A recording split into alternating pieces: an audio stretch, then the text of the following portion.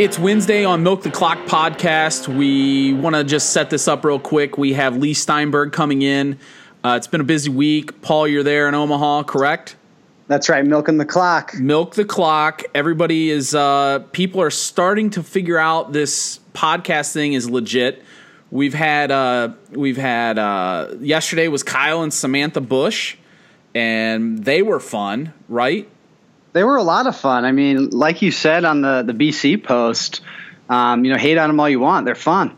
Yeah, that's the key is we're trying to keep this fun. And on SoundCloud, I said, these are the interviews, or actually on our Twitter bio for Milk the Clock podcast, I said, these are the interviews you didn't realize you wanted to hear, but you want to hear. That's absolutely true. I mean, I think that was evident in our interview with Gabrielle Reese as well. She was down for some co-ed beach volleyball once a week at the bar. All right, so Leigh Steinberg, give me your background on Leigh Steinberg. People out there haven't heard the name in a long time. What's your bio on him? He is the super agent. We've heard the term a lot in the last 20 years. He was the first one, and he's most noted probably in popular culture for the entire Jerry Maguire movie being named after him, starring Tom Cruise. And who was it? It wasn't Omar Gooding. It was Cuba Gooding Jr. Cuba Gooding Jr. And then Leigh has. We need to ask him what happened, because at some point Leigh falls off the face of the NFL world, and he's back now. And he had which quarterback did he have? He had the quarterback that went to the Broncos. Went to Paxton Lynch. Lynch. So right. Paxton Lynch goes out to Denver, and Leigh Steinberg is hot again. So he's coming in to talk about that, and he has an agent academy that he's got coming up where people can go and learn from the legend. So right, not an Asian academy, agent for any of the listeners that missed it. Agent academy. He won't help you be more Asian. He can't do anything about that. I wonder how glamorous it really is to be an agent in the NFL. That's probably the assumption, isn't it? That it's glamorous?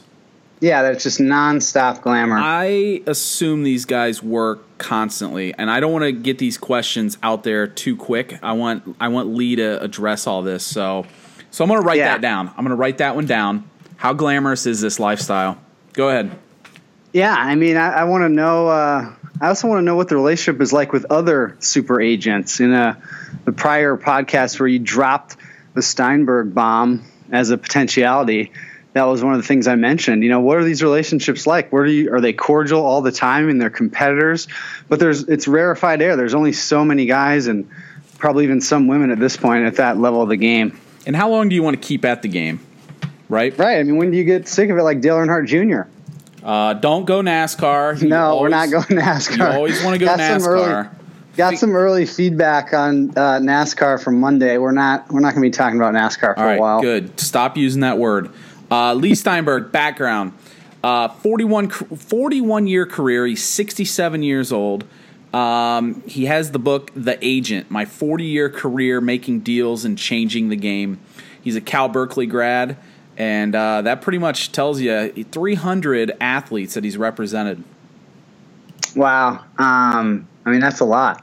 That's a lot. So, Leigh Steinberg, any question you ever had about being an agent, he's the guy. So we'll talk to him. And so just the Bosa background.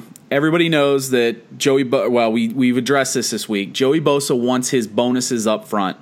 And I'm curious from Steinberg whether this is something that is going to be the gold standard going forward, is to get your bonuses up front. And what does it really mean to get your bonuses up front?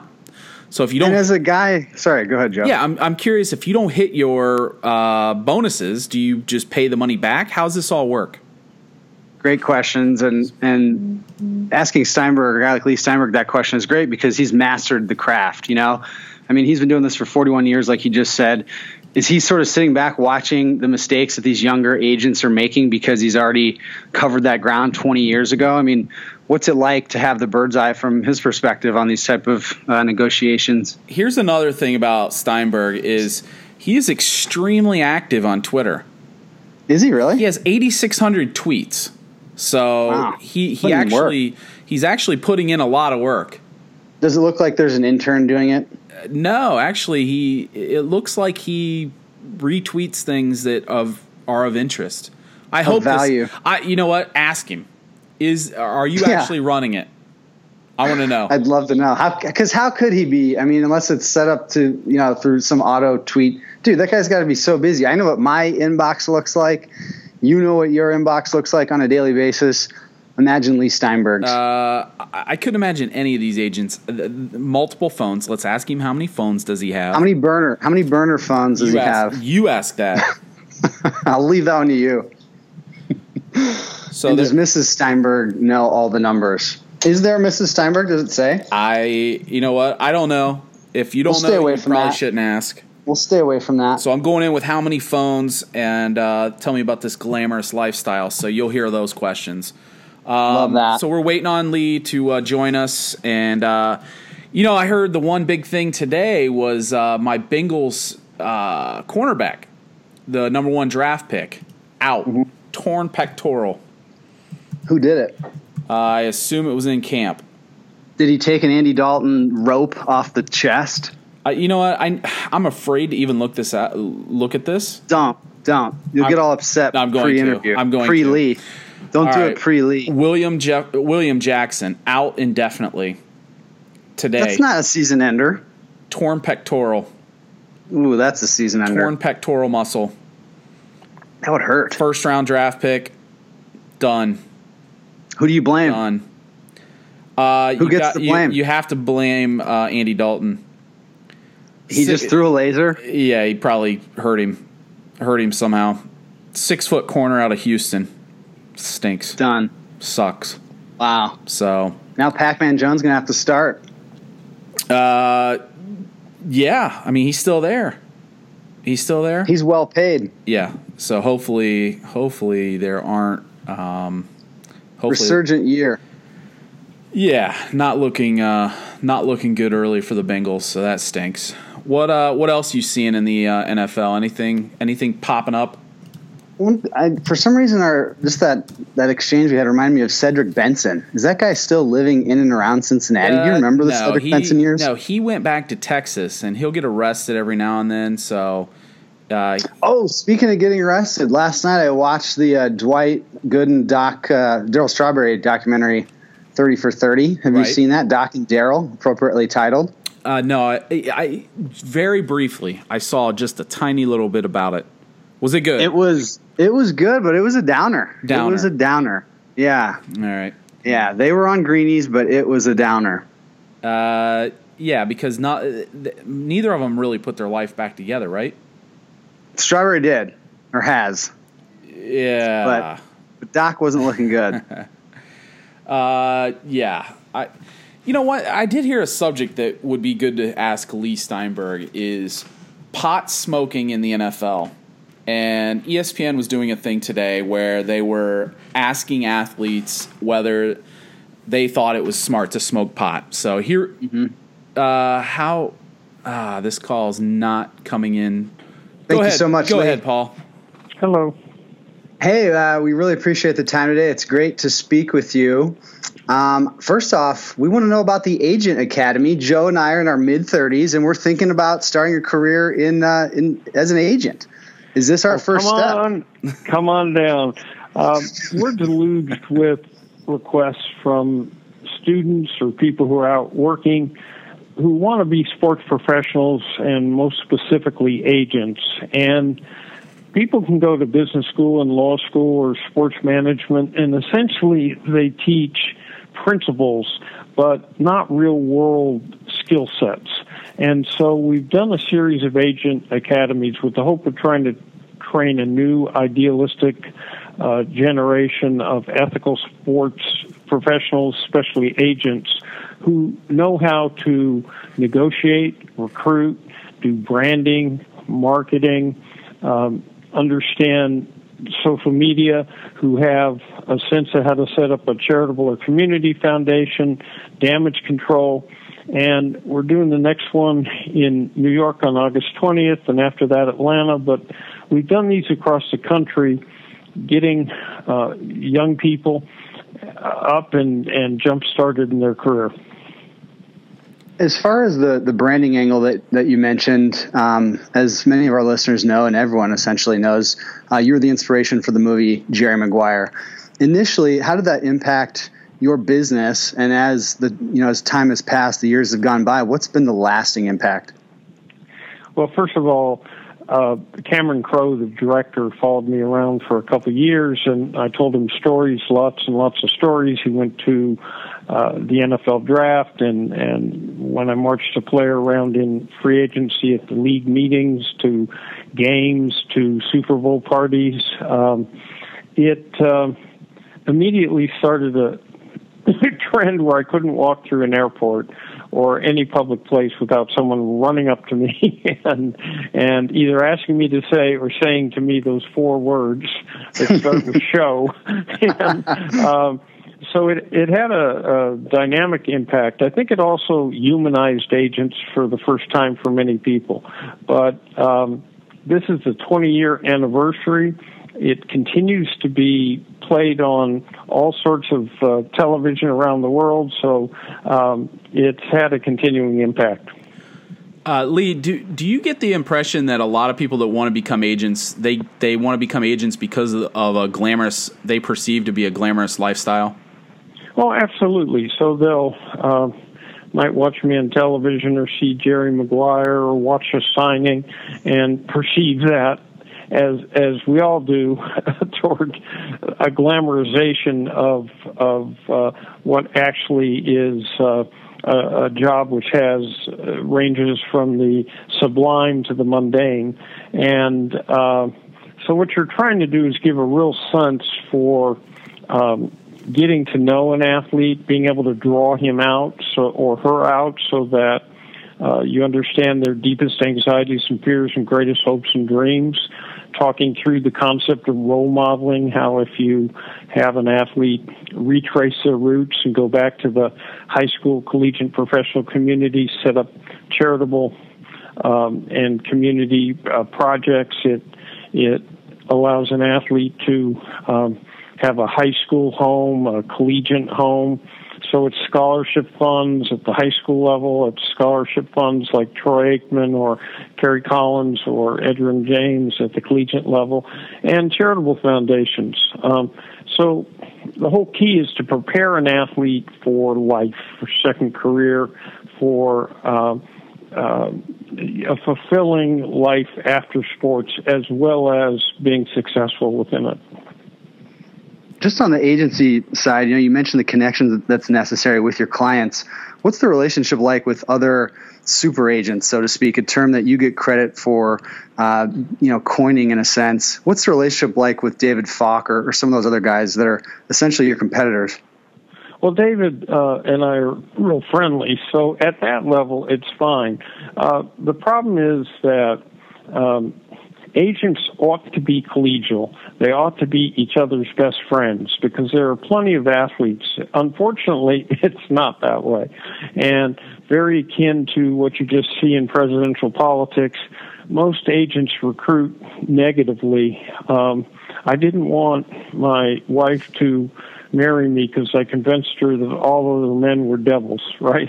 So the right way to do it is to extol your own virtues. Unfortunately, that doesn't quite get across, and it leads to a business where it's very, very difficult to have friends. I try to help younger agents all I can, but people are competitive. There's petty jealousies, so I'd like to see that change.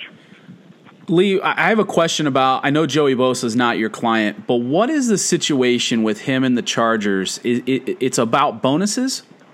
So it's interesting. For the very first time, the whole pattern since 2011 of negotiating contracts for rookies in the NFL has changed.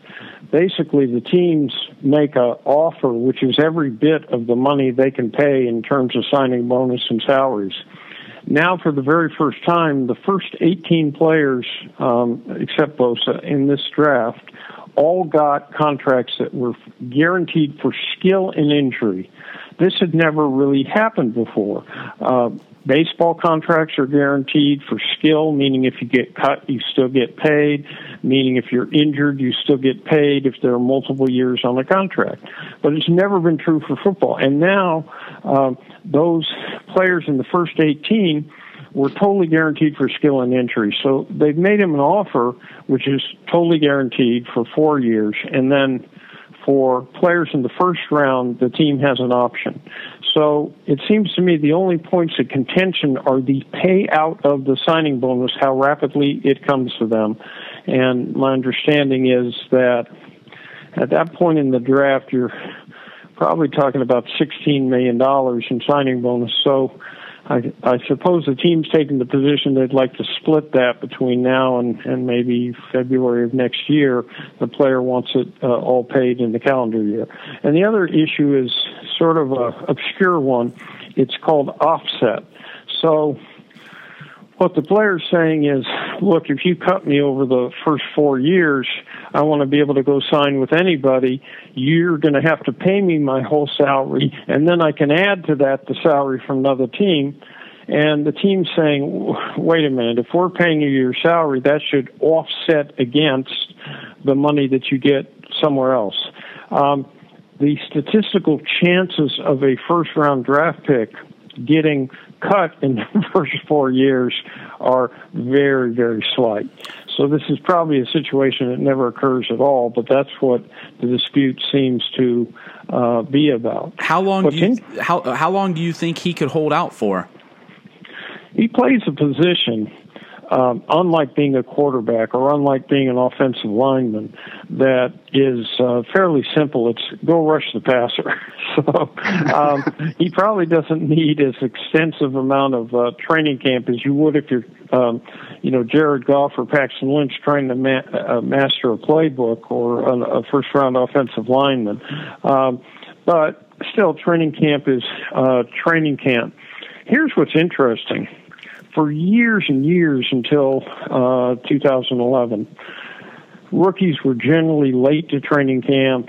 There were acrimonious contract fights going around. Teams didn't even start negotiating until late June or July. So by definition, players were at least going to be a few days late. With this new style of negotiating, essentially 95% of the rookies were signed by June. So it's eliminated holdouts. It's meant that these rookies are the best prepared ever because not only did they get the rookie minicamp, a lot of them got what are called OTAs. So Paxton Lynch got another month to work with the team, offense, players, coaches. It's like having a training camp before a training camp. Well, Bosa missed that. Again, I could suppose you could say, he wasn't mastering much. He just needs to get to the passer. But still, preparations here. Fundamentally, we're just in the first couple of days of training camp, so this probably doesn't have any long-term effect. Leigh, what's your opinion on why the NFL has found itself in this situation compared to the NBA, where the NFL is dominant? It's not going to let a player dictate terms and conditions, neither are the teams, whereas the NBA is kind of, set the standard of buckling when a player fights back or exercises something like this.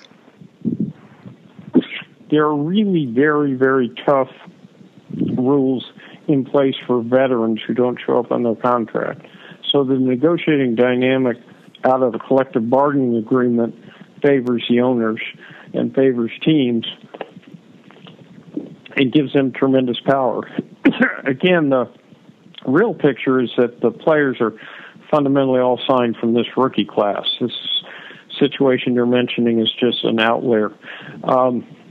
But the truth of the matter is players in the NFL have never been able to win a strike. And because of that, their collective bargaining agreement gives them fewer rights and less bargaining leverage than you do in the other sports. So, for example, it's quite common in baseball and basketball for a good player to become a free agent.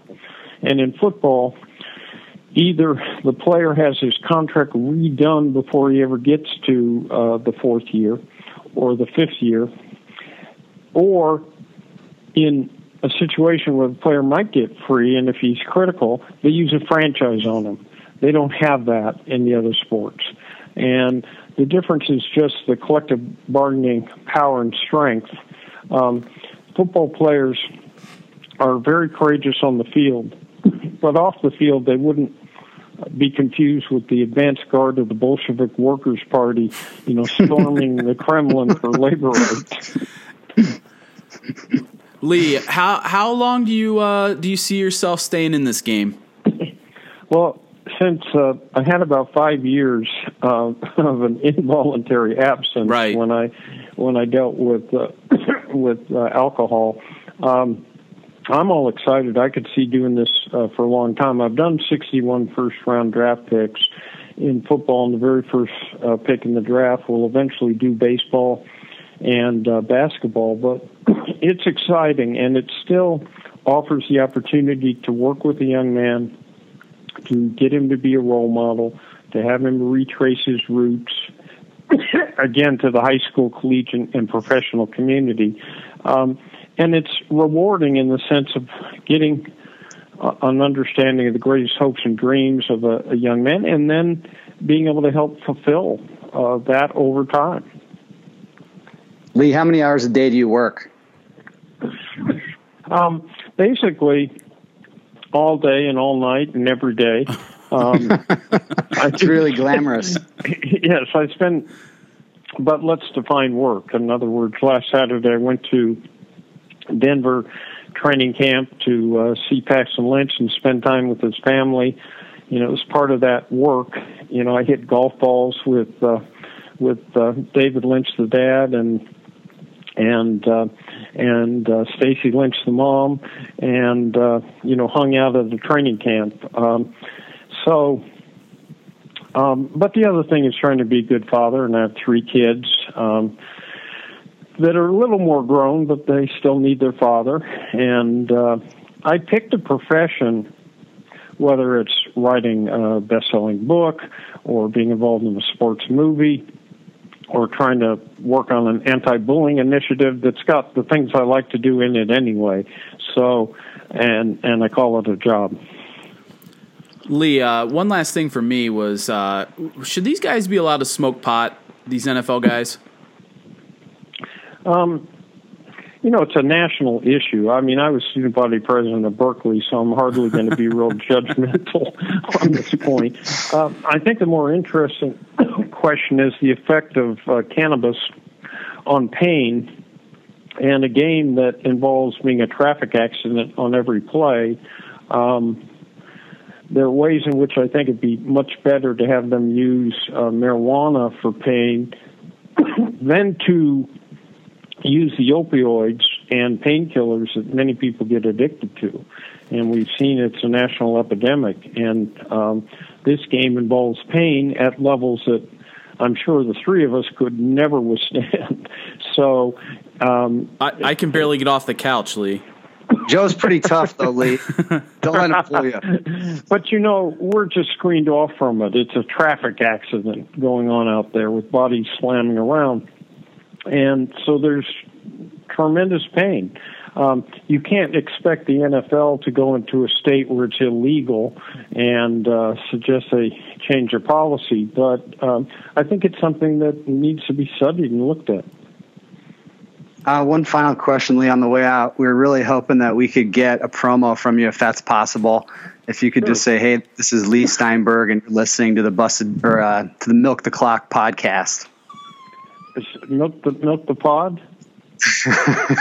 milk the clock. Like we're running out the clock. Oh, okay. So you want me to say, "This is Leigh Steinberg. You're listening to Milk the Clock podcast"? Got it. That was perfect. Nailed it. Leigh, seriously, we appreciate it so much. You're an icon. Yeah, and when is the Agent Academy? So the next one is the 20th of August at St. John's university in Queens in New York. And then we're still planning the one after that in Atlanta. We've done about 12 of them. And do the students get to meet you? I teach, so. Paul, that's even better. We'll be there. Exactly. So I have a younger super agent named Chris Cabot who teaches a little bit of it, and I teach most of it. And it's a really exhilarating experience, and the people who've done it have loved it. Tell the listeners, too, about the book. Where can we get the book? The agent's still selling. You can get it on Amazon. Great. Ladies and gentlemen, Leigh Steinberg. Leigh, we really appreciate the time, and the insight was amazing. Thank you. My pleasure. All right. Thank you, sir.